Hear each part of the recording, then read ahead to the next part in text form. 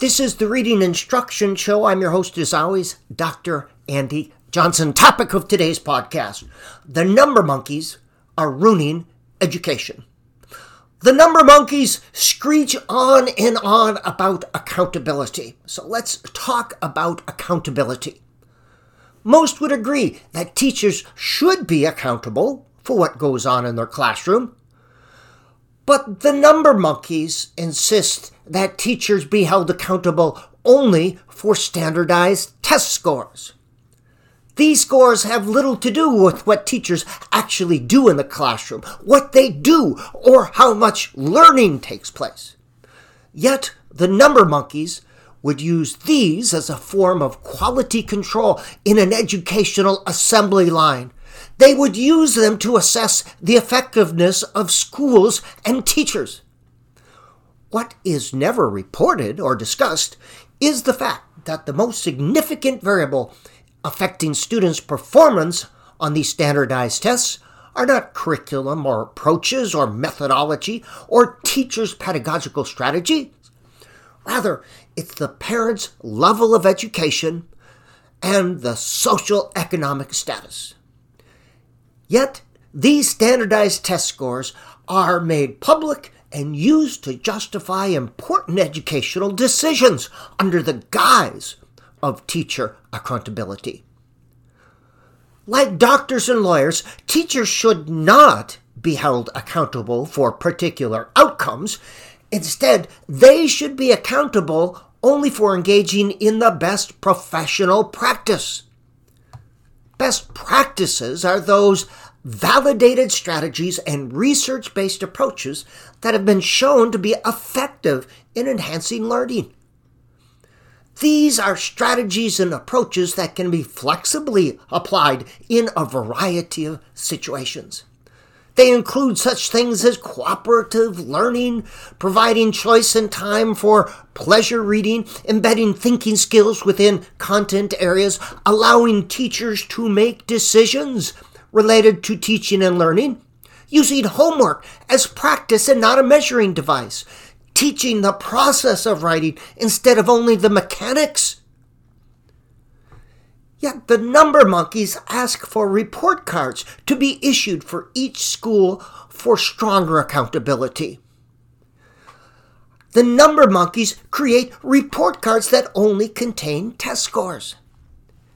Now, if stronger accountability and more accurate dissemination of information related to the effectiveness of a school are indeed the goals, a report card for that school should include the following. It should include the number of students per classroom. A report card for schools should include the number of books per student in the classroom, the number of books per student in the school library, the square foot of space per student, the number and type of professional development opportunities given to students, to teachers. That should be on a school's report card. Daily preparation time for teachers, teacher empowerment in regard to educational decisions, the number and type of validated research-based strategies used by the school or the classroom, the number and type of validated research-based strategies used by teachers in their classroom, the number and type of student products and performances unrelated to test scores or grades used to describe learning, or the number and type of educational books, academic journal articles, and educational research read by lawmakers, school board members, administrators, governors, commissioners of education, and other decision makers. Yes, put in this context, standardized test scores could reasonably be included as one of many criteria used to describe a school's overall functioning, but not simply test scores. Beware of the fallacy of numbers. The number monkeys use only numbers derived from standardized tests to assign the worth or value of an educational experience. However, the work of Robert Sternberg and Howard Gardner show that these tests measure only a small part of what intelligence might be. Hence, they offer a very incomplete view of learners and learning. using only standardized test scores to measure the quality of an educational experience also reinforces the notion that all our students should be high-numbered students. High-numbered students become like star-bellied Sneetches in the Dr. Seuss story, who are seen as better than low-number students, who are the plain-belly sort. So we bring in Sylvester McMonkey McBean and the fix-it-up chappie. We spend millions of dollars sending students to special learning centers, buying the latest untested magic bullet of the month or program of the month, or giving low-number students more low-level skills instruction. Yet all the number monkeying nonsense does nothing to change or enhance the quality of education. The same processes are used if you only focus on number monkeying nonsense. The number monkeys would see public schools as learning factories where all students enter at one end of the machine and exit at the other. In between this learning factory, in this conveyor belt, an identified set of standardized parts are added at predetermined times. Test scores are used as a form of quality control. While this is a very good model for creating automobiles, it's not so good for developing caring, intelligent, self-actualized human beings. Sadly, this limited view is one held by the general public, by the number monkeys, as well as decision makers in education. Education is seen as something you do to students instead of something students do. All learning is externally derived and evaluated.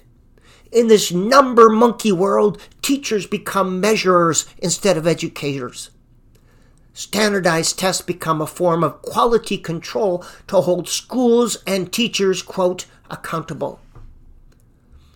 Now here's another bit of number monkey nonsense. The number monkeys want all students to have numbers that are at or above grade level average.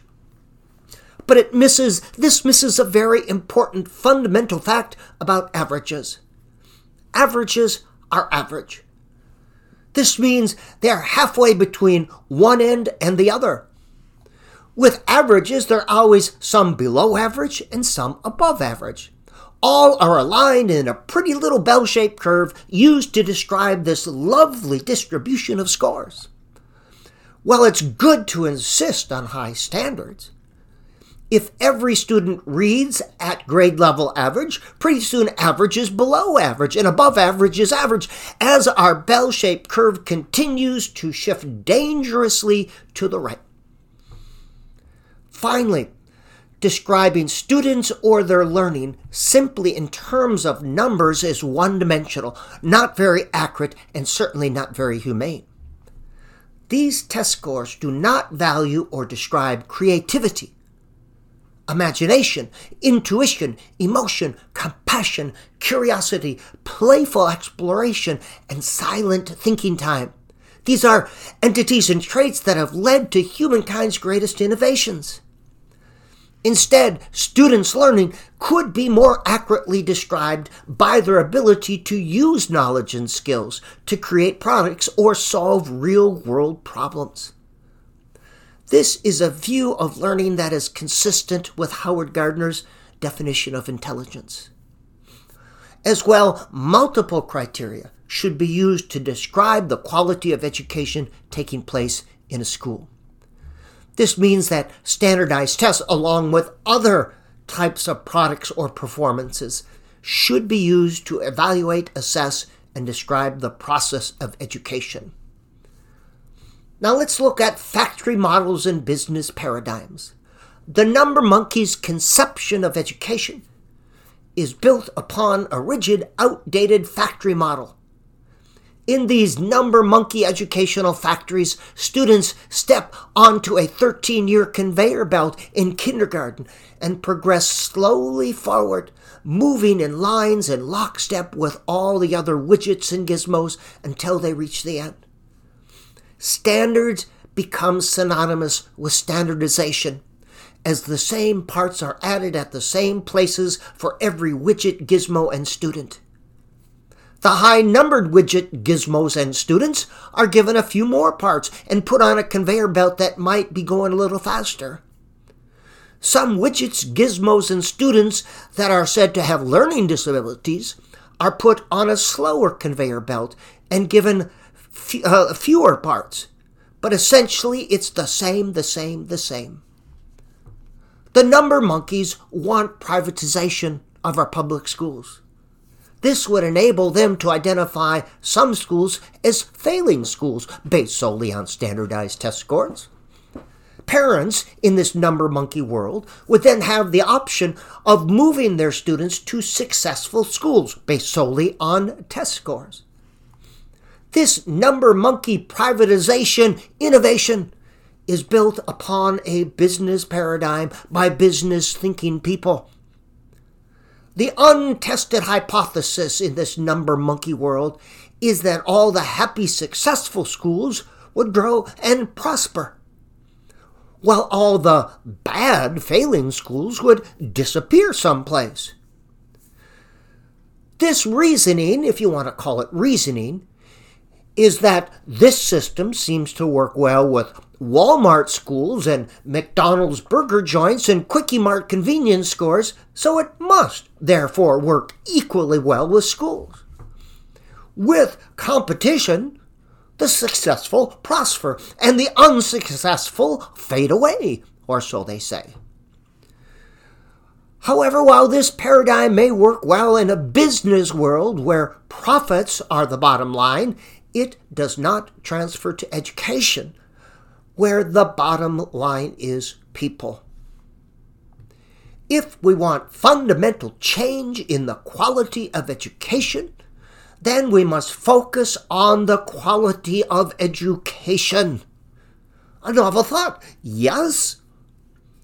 We need to take a qualitative look at the teaching methodologies and curriculums that are used in schools and classrooms and make changes in the way we do education.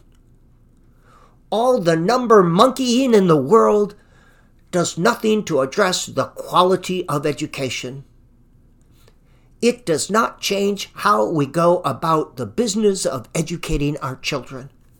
Instead, this number monkey nonsense promotes a test and measure mentality that serves only to create winners and losers. Beware of the number monkeys. They are ruining education.